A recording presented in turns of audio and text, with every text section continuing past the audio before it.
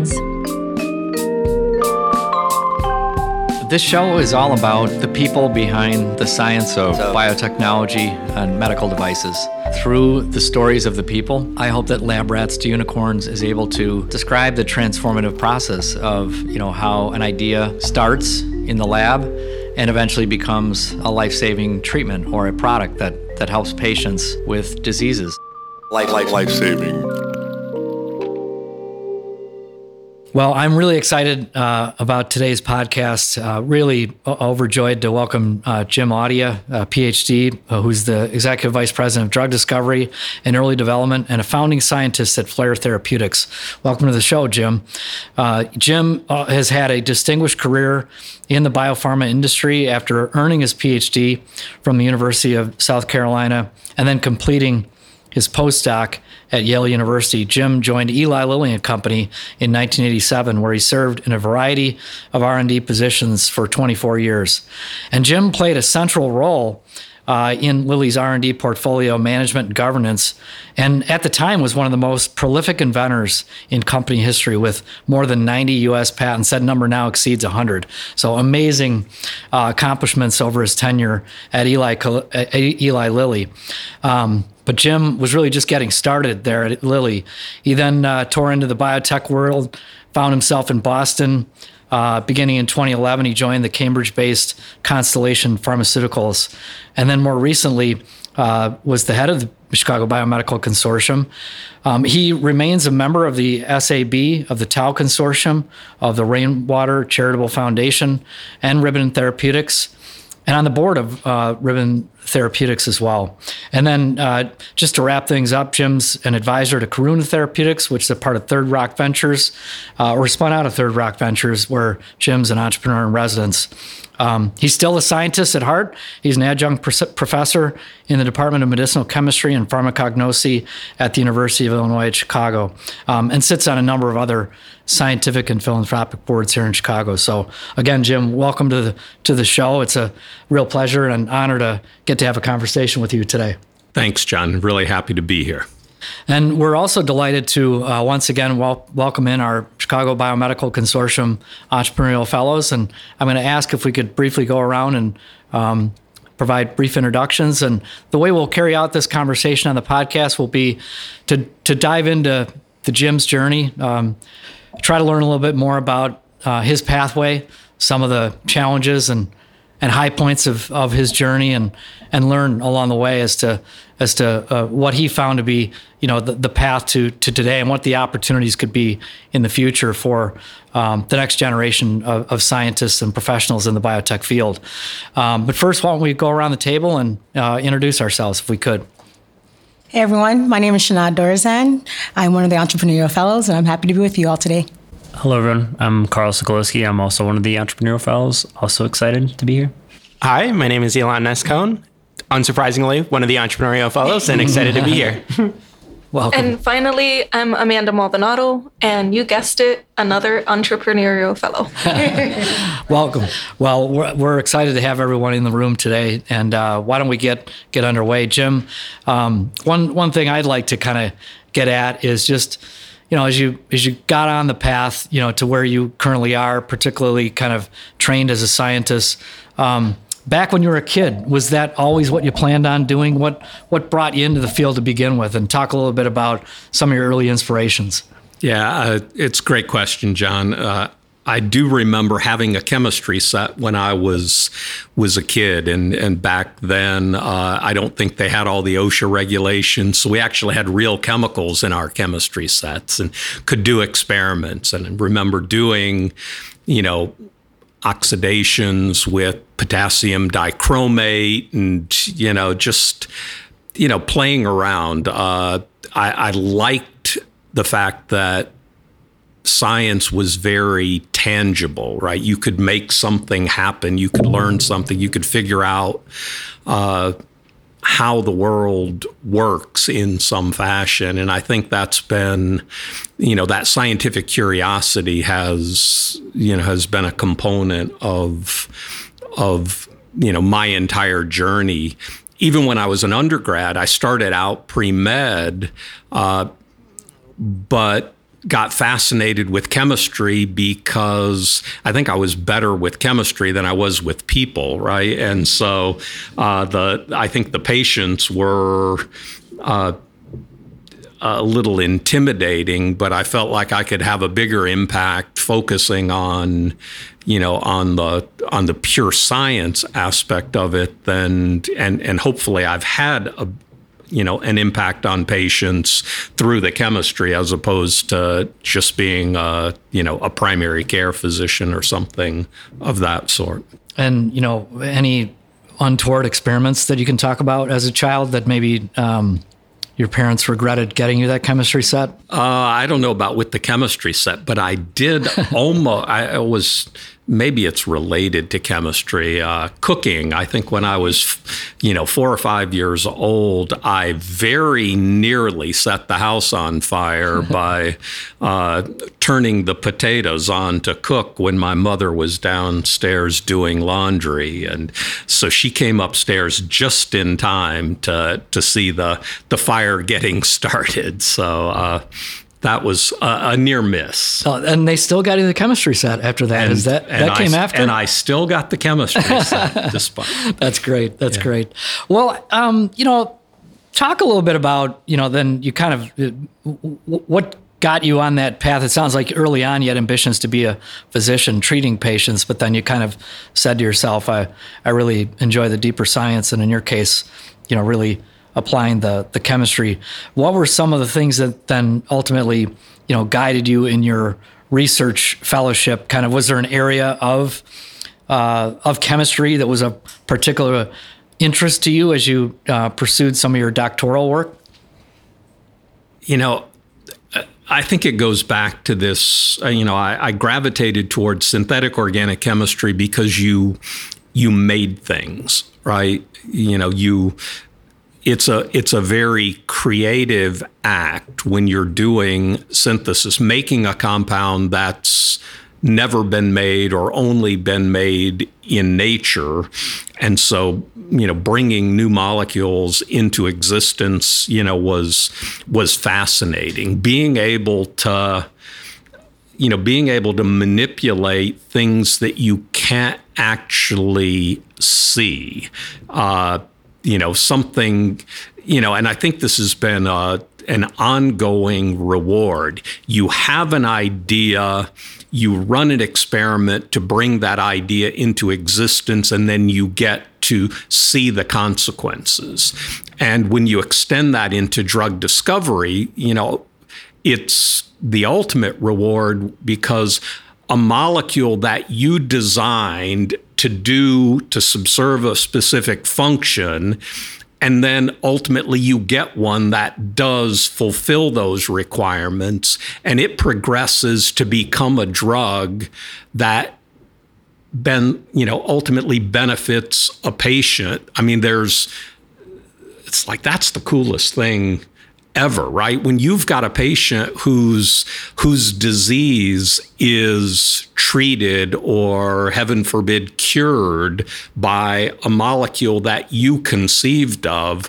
I mean, and we get paid for this? I mean, what could be more satisfying? What could be more gratifying than being able to advance a therapeutic toward human benefit. Well, but when you think about synthetic organic chemistry, it can be applied in many different fields, right? So it does seem to me that you always kind of gravitated back toward, at the end of the day, you were trying to help a patient with some of your things that you'd made, like you said, synthetically, but ultimately you were trying to get a drug to a patient. Yeah, I mean, I was commenting to the fellows before we started the podcast that, a theme that I wanted to get across is gratitude, right? We're extremely fortunate to get to do what we do. And a component of it is working on important enough problems that are actually worth solving, right? And there are a lot of important problems, but human health, treatment of disease is up there among the most important problems. And then getting to work with smart people and getting to work in wonderful environments and having resources to be able to apply to the solution to those problems. But ultimately, you want to focus on a problem that's worth solving. And I think bettering human health is a problem that's worth solving. And that's been an important one for me.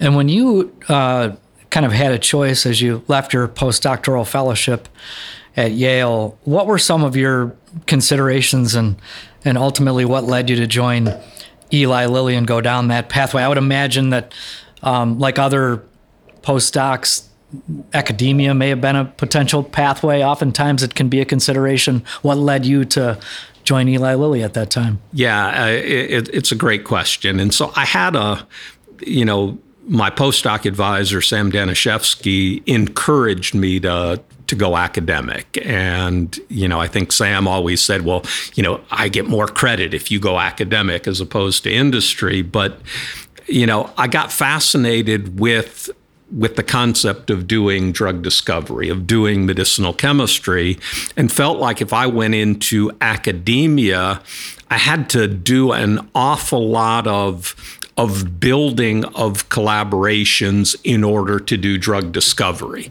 right? Drug discovery is not a one-man show. It takes a lot of different skills, knowledge, expertise, and resources to bring a drug to patients. And I recognize that I can make a contribution in that space, but it's not something I could do on my own. And so if I went into academia, I was going to have to spend a lot of time and energy building the network, building the series of collaborations in order to do it. Whereas in pharma, I could simply plug into that infrastructure that already existed and focus on the problem at hand, right? And so I think that decision was relatively easy for me to make. The harder decision was picking Lilly over Merck and Pfizer and Abbott and Ciba-Geigy and SmithKline French. All of those were opportunities that I had. And I'd set up all of these criteria that I was going to use to evaluate the various companies and found that every one of these companies met all of my criteria. And so it's like, well, the criteria are kind of useless in that regard. And so ultimately I chose Lilly because I personalized it and said, okay, I'm going to pick one or two people at each company that I think embody all the best that company has to offer, and then ask, how available are they going to be to mentor me, to help me grow, to collaborate with me? And what I found was that Lilly really stood out. There were a couple of scientists there that I respected, I admired, and I felt like I'd have an opportunity to learn from them. And it turns out that, one of them, Homer Pierce, was actually my lab mate, right? I got to share a lab with him, and Jeff Halbert was right down the hall. And those are the two people that I thought, if I could grow up to be like them, I'd consider myself pretty successful. And that turned out to be a really good basis for making the decision. That's pretty cool. That's pretty cool background and context. And then, can you share first for the audience, what is medicinal chemistry? What does that mean?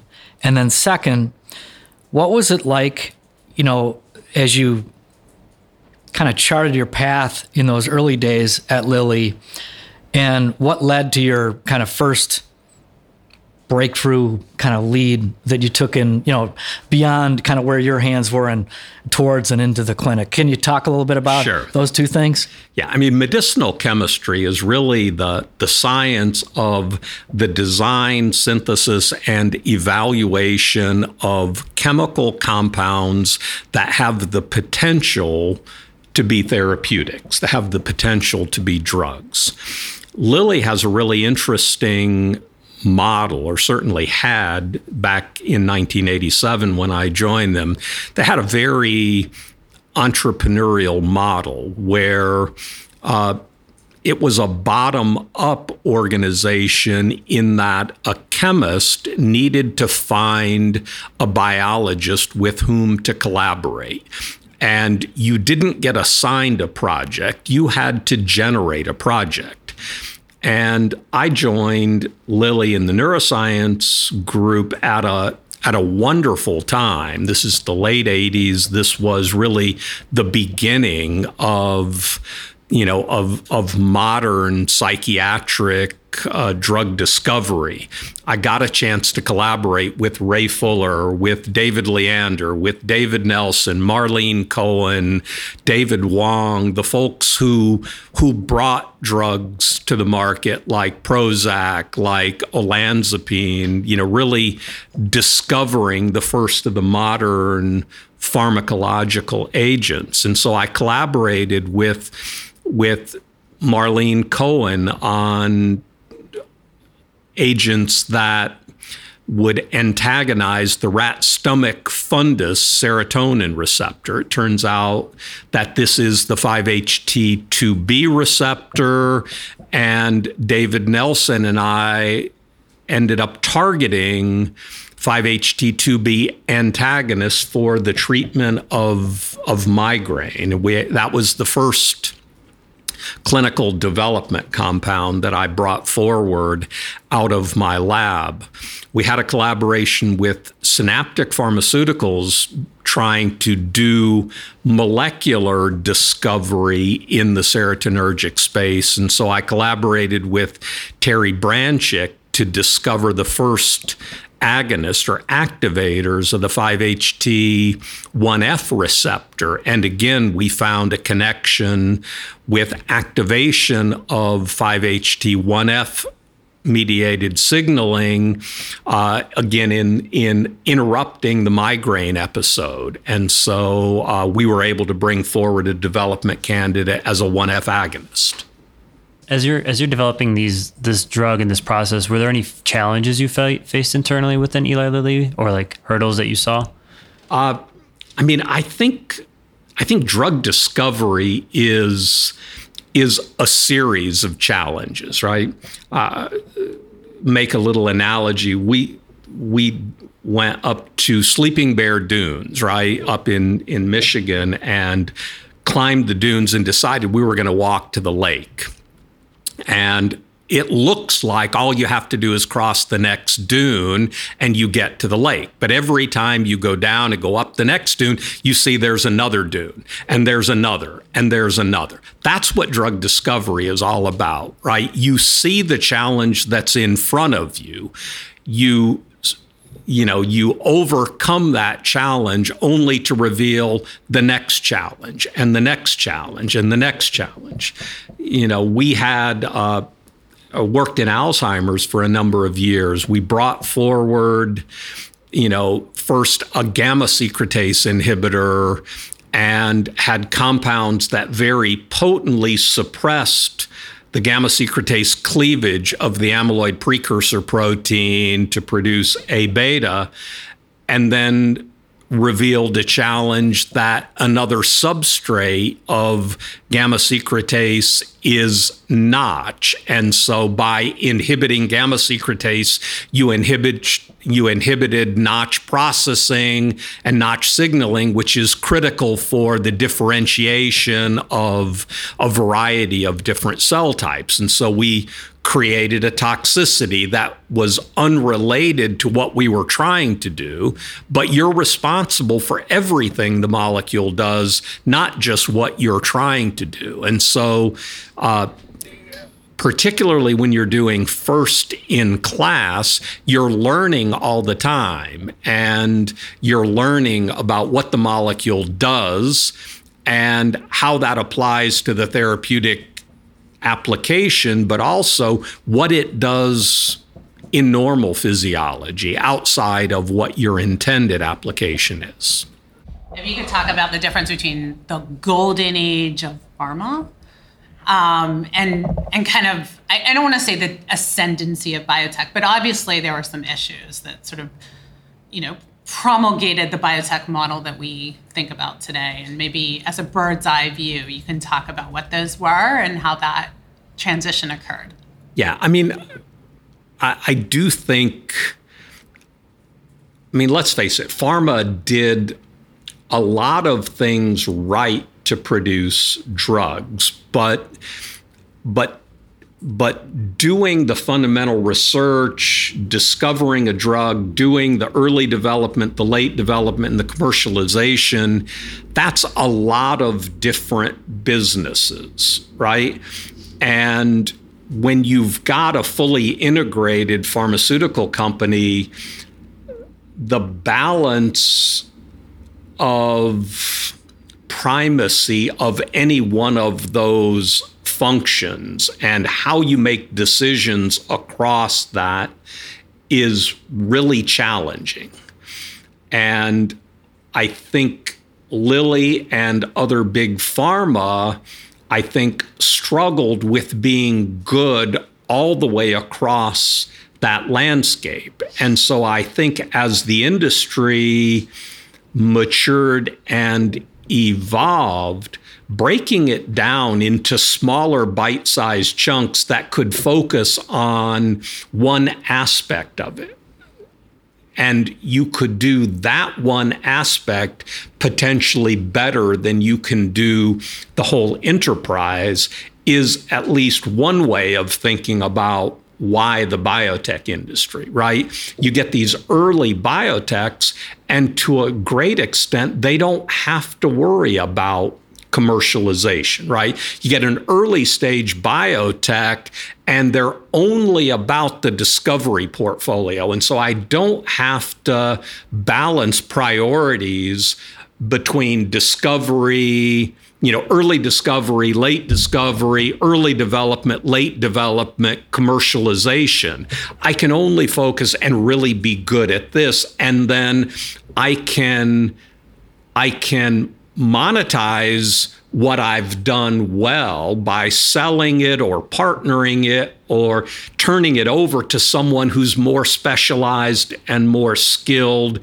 in some of those other areas, right? I think that's at least a simplistic way, but one element of how the industry has evolved. Well, and the other thing alongside of that, from a scientific perspective, and maybe it's a good segue to kind of talk about, your, amazing success and being very prolific, within big pharma, but then taking the step toward, going to a small emerging biotechnology company, the business model differences that you've described, for example, at Constellation Pharmaceuticals. Maybe you can talk about the differences and your experiences, kind of what's the right way, the pros and cons of each scenario. I mean, a large pharma company has a lot of resources and depth and that camaraderie you talked about, whereas a small emerging company, it's thinner, but can be more focused in one given area. But so at the same time that as you think about the evolution of the biotech industry in terms of being disruptive in terms of the business model, the science was also changing too. I mean, biotech and large pharma being now challenged by and partnering then with biotechnology companies that were focusing on monoclonal antibodies and using biology as opposed to chemistry. Just maybe talk a little bit about that dichotomy of the biotech science and the biotech business model and your experiences going from large to emerging. Yeah, it's a pretty complicated question, John. Let me see if I can unravel Do you want me to slow down? A few components of it. My motivation for moving to biotech was a little bit of a journey of self-discovery, right? I'd been very successful within Lilly. I'd put 15 compounds into the clinic.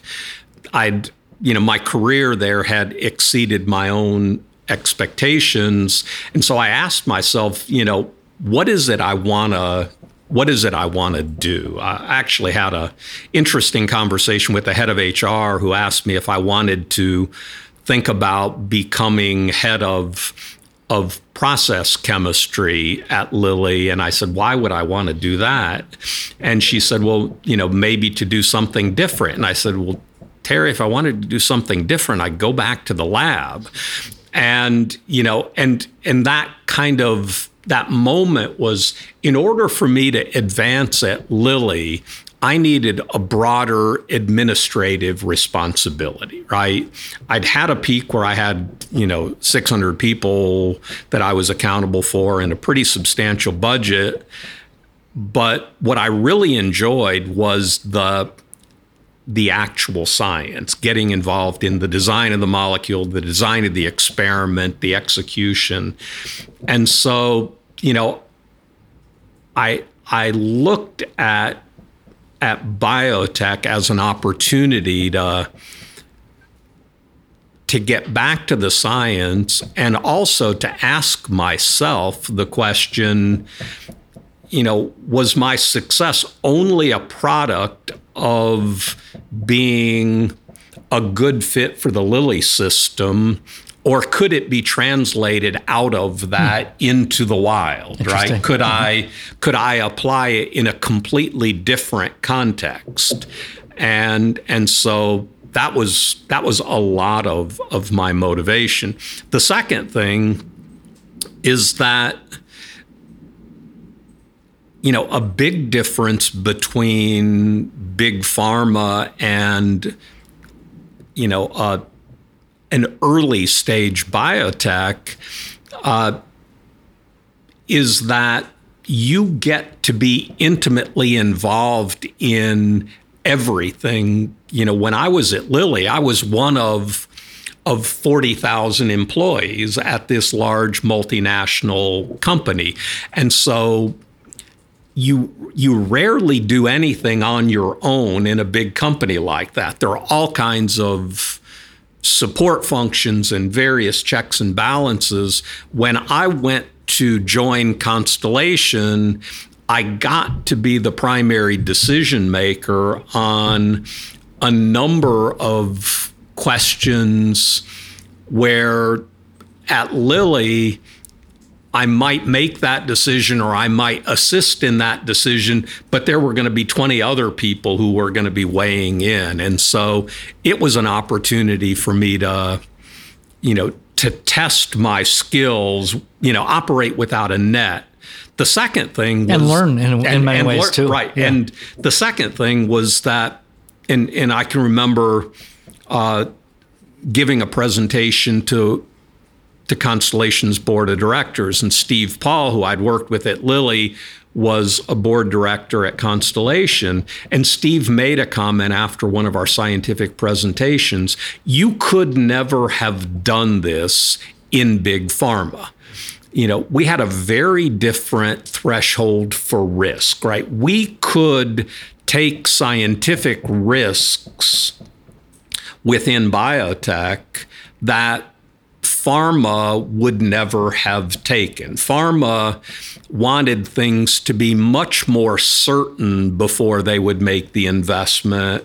We could be on the cutting edge. And so we were leading the way in the science as opposed to following the clinically validated pathways. And so I do think it was an exciting time. And I think that's a key component of biotech today, is that they can ask questions that are, really more provocative, earlier stage, not as certain what the answers are going to be. And one of the things that frustrates me when I look at either biotech or academic research is when I see the lack of novelty or the lack of imagination, and biotech going for targets that are safe even relative to big pharma. I feel like we should be out there on the cutting edge asking questions that haven't already been answered 11 times and really pushing the envelope on the science. Yeah, and do you think that biotech companies, by that, very fact that they need to be more nimble, they need to be kind of on the cutting edge, they need to be closer to the creative science, does that put them closer to academic researchers than a large pharma? What was your experience kind of interacting as a Lilly scientist with academia versus, as the head of discovery for a biotech company and academia? Is that a fair question? Meaning, how close are you closer in biotech to kind of cutting edge academic science with the freedom to operate in that regard, or is that just maybe a perception? I mean, clearly in biotech, our relationships with academics are closer, right? I think at Lilly, our innovative collaborations were with early stage biotechs, right? Mm-hmm. I got some of my first exposure with Synaptic, who had gone and cloned all 14 of the human serotonin receptors. And so they were doing cutting edge research. We wanted to apply that. I collaborated with Athena Neuroscience, a company that was founded based on some of Dennis Selko's amyloid work. And so we got to work with some of the leading minds there, thinking about Alzheimer's disease and the pathophysiology and the genetics. And so, interesting. Did get exposed to leading academics, but it was typically indirectly through the companies, as opposed to, directly. Got to collaborate with David Russell at UT Southwestern to discover a novel isoform of the steroid 5-alpha reductase enzyme. And, he discovered it genetically. We discovered a small molecule inhibitor and then reconciled those two to produce a drug candidate. Interesting.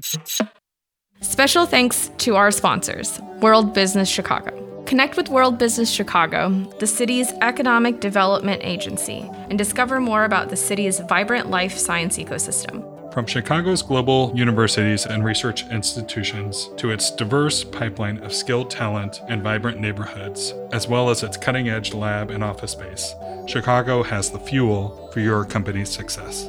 There's no better place to build a life science company than in Chicago.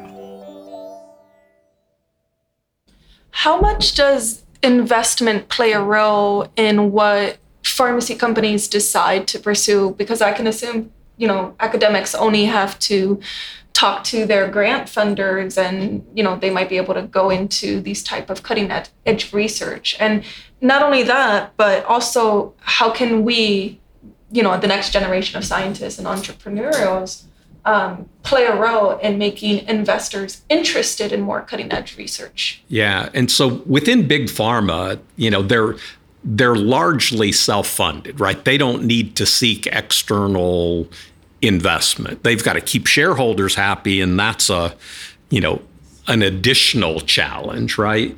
But biotech, is really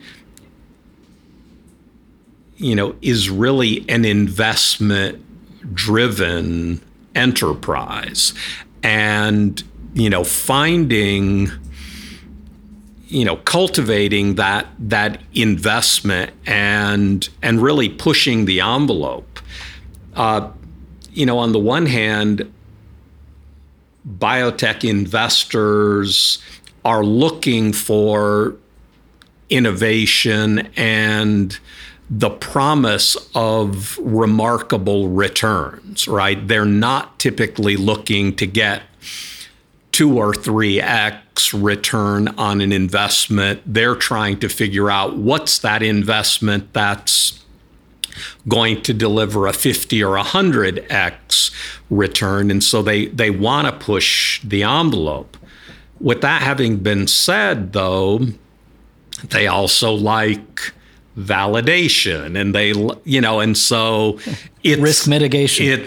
It's a very interesting dynamic. I've certainly had a fair exposure to investors, but I'd be disingenuous if I said I really understood them, right? I think,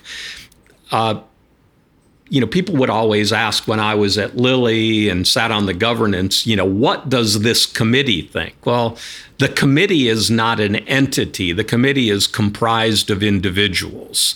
Well, I get the same question, what does the board want? Well, the board is also comprised of individuals. Investors are individuals. And so trying to understand them as individuals, what their needs are, what their interests are, what drives them, what does it take to make that connection, right? What are the reasons to believe that will turn their head? And there's a really interesting dynamic, though, in an early stage company.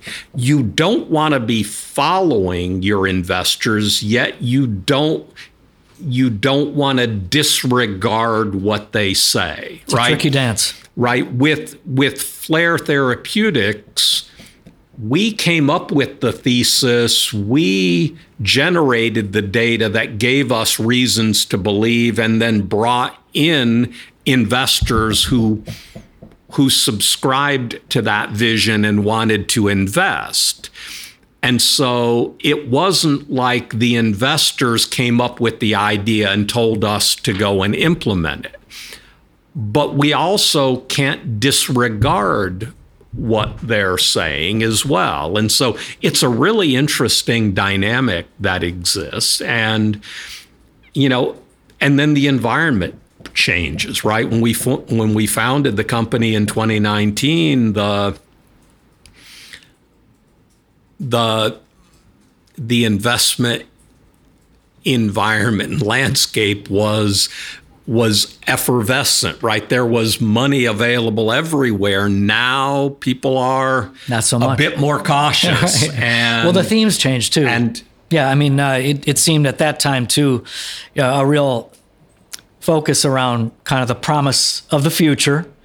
Any early data would be useful. Platforms were really valued very heavily, and they still are. But now the winds have changed to be more focused on what do you have in the clinic, right? And what's your clinical data readout going to look like in the near future? So that environment, I've seen, and you have too as well.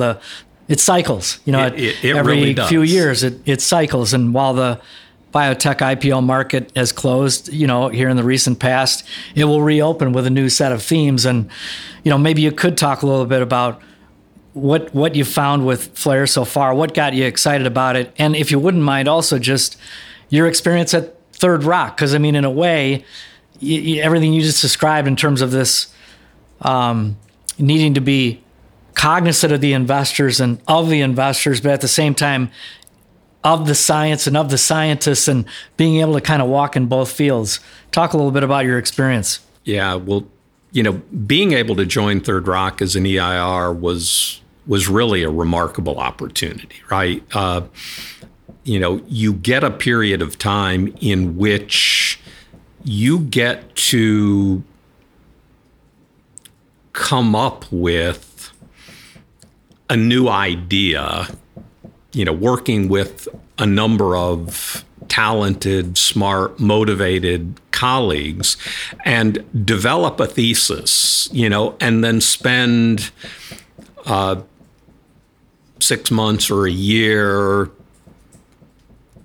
breaking that idea down into its fundamentals, discussing it with 40 or 50 leading academics, auditioning a half a dozen different versions of it, building it up, tearing it down, figuring out how it's going to evolve. And, when I joined Third Rock, did so along with Rob Sims, who'd worked with me. He was my head of R&D at Constellation. And Rob and I, said, we don't want to get back into transcriptional regulation. Been there, done that. Epigenetics is hard. But as time went by, I think we recognized that there was a tremendous opportunity with what was emerging in genetics and genomics, transcriptomics, what's happening on the structural biology side, what's happening in biochemistry and biophysics, that we thought there was a unique moment here for us to broadly take on controlling transcription factors in a way that had never been done before. And when you look at the genetics, transcription factors are among the most genetically validated targets in oncology, but also more broadly in disease. So we felt like, to a first approximation, we could say we don't have to do target discovery, we don't have to do target validation. Just look at all the transcription factors and their genetic validation, and you can start with a collection of valid targets. What we have to do is to enable the drug discovery. And what we realized was that transcription factor function is governed by conformation, and we now had tools that would allow us to monitor and measure and understand transcription factor conformation and how it's influenced by genetics and how that can be mimicked or overcome by small molecules to create therapeutic opportunities. So it just felt like an idea whose time was right, and that we could realize this and do something important that hadn't been done yet, at least on a large scale effort. At this point in time, there were new tools, new discoveries, and the field had moved probably. Yeah. The field matured, and we were in a position to take advantage of all of that collateral science that had been done and put some of our unique insights to play. How do you go about, you went from this mentality of saying, been there, done that, to now entertaining the idea and going after it. Can you talk a little bit about how you go from that, been there, done that, like a negative outlook, towards, how do you keep your mindset to be able to be open to such things? It's a great question. I'm not sure I have, such a great answer. As we tried to stay objective and looked at a lot of different opportunities, but it's a unique period of time because you're thinking very broadly without constraints, right? And just asking what questions out there remain important enough to be solved that my background and understanding might allow me to solve over, a meaningful period of time. And we kept coming back to interesting observations that brought us back to transcriptional regulation. And one could argue that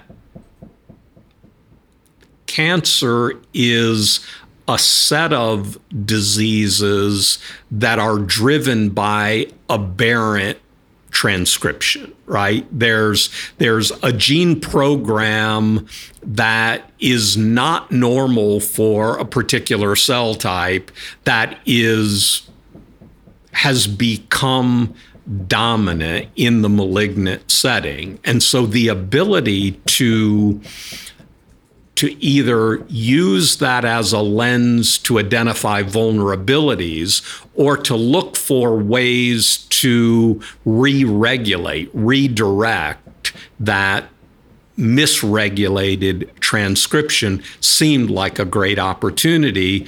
And then with the emergence of very powerful computational, biochemical, biophysical, and structural tools, we felt like we had the necessary pieces to come up with novel approaches. And we set out a series of experiments that we termed reasons to believe. And so we said, if what we believe to be true is true, then we should be able to do X or Y or Z.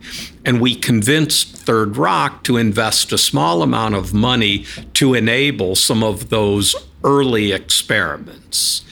And I can remember Christoph Langauer, who was a partner at TRV at the time, asking us, well, you've got 4 experiments, 1 for 4, 2 for 4, 3 for 4, 4 for 4. Where's the bar, right? What's it going to take for us to be able to invest? And, I don't think there was anyone who felt like 1 for 4 was good enough, although there were people, if it's the right one, maybe it is. But I don't think any of us expected us to go 4 for 4, but we did. We got 4 encouraging results. And again, my analogy of one more Dune, right? These are not, you get one result and you have a drug, but it was a reason to believe. And we were able to test key components of our approach toward transcription factors, and we got a result that was consistent, that this approach was viable. And ultimately, that's what gave Third Rock, and then eventually, Nextech and Invus and Boxer and Kasdan to also want to invest. And the biotech business is a series of reasons to believe, proving the reason to believe, and then moving on. And that really becomes the currency to raise that capital to run the next sets of experiments, if you will. Absolutely. Yes. So you mentioned that, scientists, entrepreneurs are always supposed to push the envelope. They're supposed to be innovative all the time. So would you encourage up-and-coming entrepreneurs to take on riskier positions within biotech, so taking the job within startup earlier in their career so they can bring that new energy, that new idea to that startup so that they can kind of seed innovation at the ground level? It's interesting. The career path that I took, joining pharma, learning what I could within pharma, and then moving to biotech really worked well. I can't have, I can't convince myself that I'd have been more successful doing it otherwise, right? I think Lilly was a great environment for me to learn, and I was exposed to a breadth of scientists and a diversity of thinking, and so that worked really well. But I've also seen the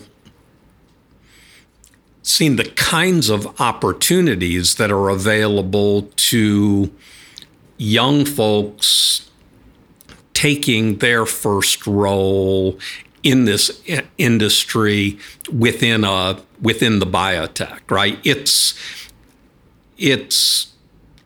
a different, you have a higher level of ownership and responsibility, but less breadth of input, right? You don't have the colleague base. And so it's not like one is better than the other. I think when you're within pharma, it's very easy to just mail it in and go along for the ride. Within biotech, it's very easy to not have a sufficiently expansive focus to think about problems that go beyond the local one that you're looking at. And so you have to behave differently. but both are valid experiences. And, I think there's opportunities within them both. As for, people would always say, well, I don't want to go to big pharma. I'm going to get lost. Or I don't want to go to biotech because the biotech might disappear the day after tomorrow. I think both of those are valid, but there's mitigations against both, right? Within big pharma, you can do things that will stand out, right? There's an opportunity for excellence to differentiate. And within biotech, if you're good and you're successful, even if your company is not, you have your own credibility, and your career is not solely driven by the success of the company, right? There are many people who did good things. The company failed for a variety of different reasons, and those people learned and built on that experience in order to create a new opportunity oftentimes for themselves. The team reforms, the board reforms, it's the same investors. And so in a way, that's that mitigating feature on that pathway. There's safety in that community, right? And I think what we've got to build here in Chicago is a critical mass of community, because unlike Boston, you have... in Boston, you've got 900 other options where you can look for a fit. We've got to increase that number of options so that if my company struggles or isn't the right fit for me, that I have more choices to make for that second. And that's changed, pretty substantially in the last couple of years, but a lot more room to run in that regard. I kind of liken it to, in many ways, in choosing to be part of a mature ecosystem, it's almost like choosing to be part of a larger organization, because if one role fails, you can join a different department in the big pharma company, or in that mature ecosystem, you can join a different company. In a higher risk early stage ecosystem that's building, you have potentially being an early mover for outsized returns and exposures, but it's a steeper fall, because you don't have as much of a safety net. And so I think to some degree it creates a certain type of environment for a certain type of phenotype, while the ecosystem grows, evolves, and de-risks over time. I think you start to see that ecosystem become a little less risky, if you will. And I think hopefully Chicago is moving in that direction, where you have the abilities to have, for certainly versus 5 years, 10 years, 20 years ago. I mean, we were starting Medichem and advanced life sciences. I can assure you it was a lot more treacherous environment back at that time. So I think it's changing, but needs to continue to evolve in that direction. I mean, I like your analogy there, John. And I also think in an earlier biotech ecosystem like we have in Chicago, at an earlier stage in your career, you might actually have a larger opportunity here than you might have within a more established biotech environment like Boston, where there are, 1,000 other people competing for that, and someone with more experience and deeper credentials might be a more attractive candidate for that job. So I think that one of the things you're talking about as far as expertise is that ability to be able, I'm going back to the Sleeping Bear Dunes analogy of being able to see those different hills that might come up in this earlier stage biotech ecosystem of Chicago. How do you really, to be able to be successful, you need to be able to predict and be able to see those challenges you're going to be facing. Can you talk a little bit more about what challenges you see in this Chicago ecosystem that if you were to join one of those early biotechs like you're describing, you would need to be aware of so that you could be successful, as opposed to, like we were talking about, in other places where it might be more developed, that if you were to fail, there's already a safety net there? I mean, these are really good questions. I wish I had better answers. The reality is that there are no minor leagues in drug discovery. Everybody's, ultimately the drugs are going to advance on their merits, and the greater patient benefit is going to prevail, right? And so whether you're, a new startup coming out of UIC, whether you're, a company that's funded by, Portal or Orbimed, or whether you're coming out of TRV or TCG, in Boston, the bar is still out there, right? And so, you've got to do something, you've got to solve a problem that is worth solving, that hasn't been solved or isn't on the way toward being solved. And you've got to do so in a commercially viable and relevant way, right? And you've got to have the resources, both financial and intellectual, scientific, in order to get you to the next stage where you can bring on additional, to get you to your value inflection. And so those are the things that you've got to be looking at, right? Going back to my dunes analogy, if my next hurdle is to get down this dune and back up the following, I got to make sure that I can get there. And what I can't do is get stuck, at the bottom, or, and not have an approach that will actually get me to that next high point, right? And, I think one of the hardest hurdles to overcome is convincing yourself that you're solving a problem that won't be obviated by something for which you have no control over the time period in which you're looking to solve the problem, right?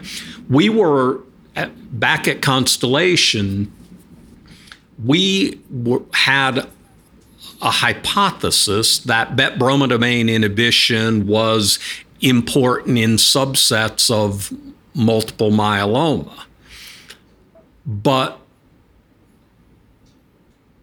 as we were pursuing this preclinically, new therapeutic regimens were coming to bear that were likely to change the way that disease was treated therapeutically, that would likely render our drug either irrelevant or less relevant, right? We were solving a problem for which there might be a superior solution that was emerging, right? You've got to look, the old hockey analogy, and I'm not a hockey guy, but you got to skate to where the puck is going, not to where it is, right?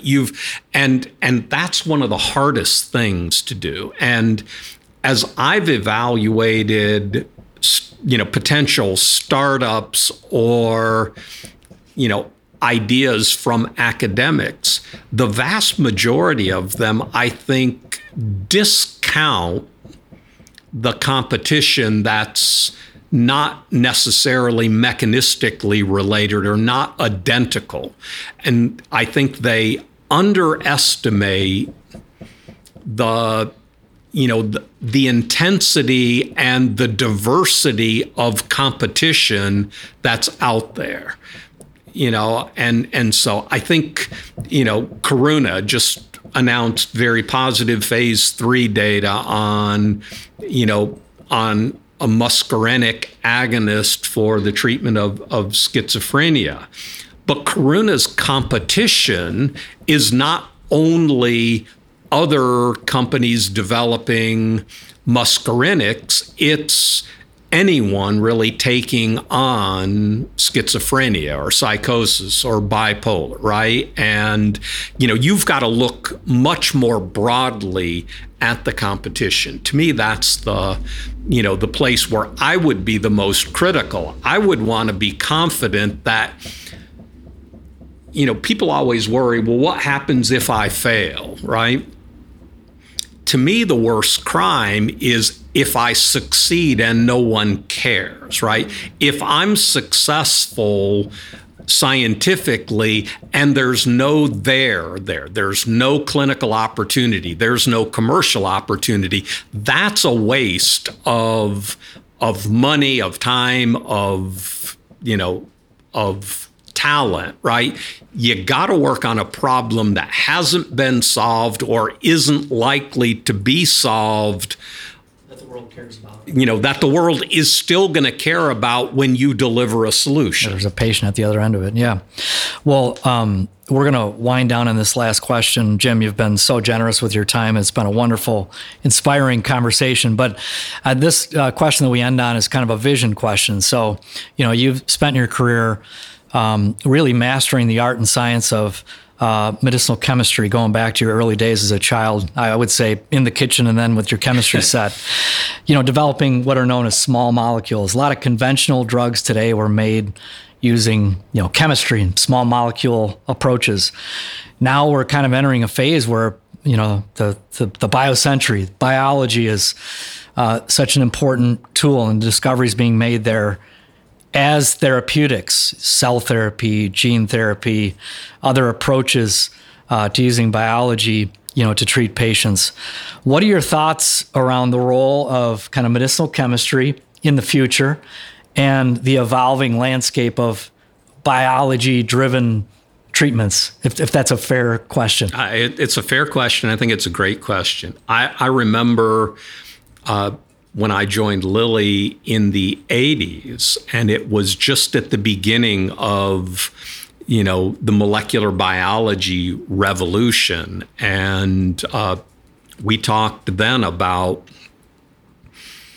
biologics, about molecular biology obviating medicinal chemistry. And that was, 30 years ago. Hasn't happened yet.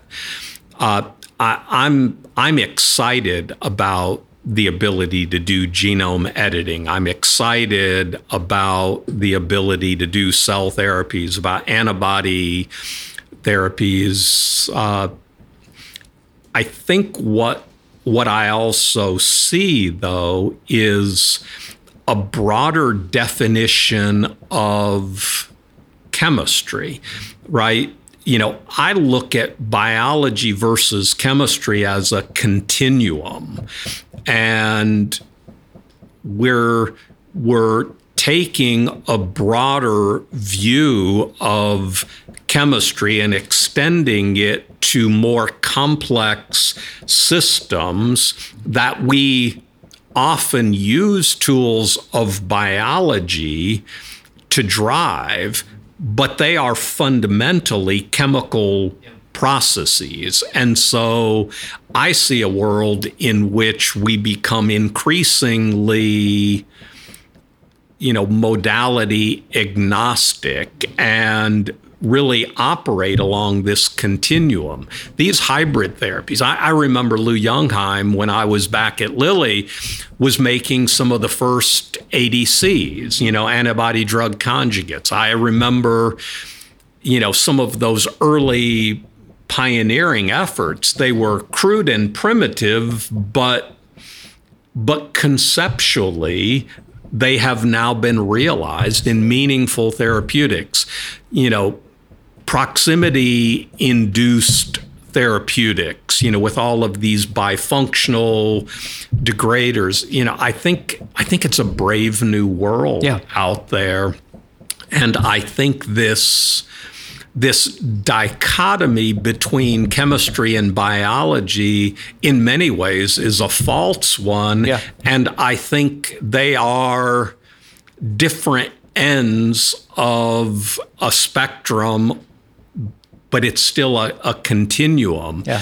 I think my understanding of chemistry has made me a pretty decent biologist, and my understanding of biology makes me a better chemist. Yeah. And so I don't see it as a choice. I see it as, let's really try and focus holistically and bring more molecular precision to biology, more molecular precision to medicine, to patient selection, stratification, to,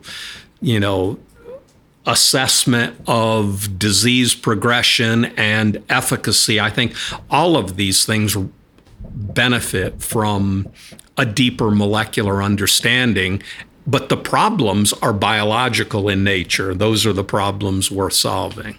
I love your vision. And I love taking on the brave new world with you as we take our next steps. And thanks so much to our fellows for joining today. And thanks to our audience for a great show.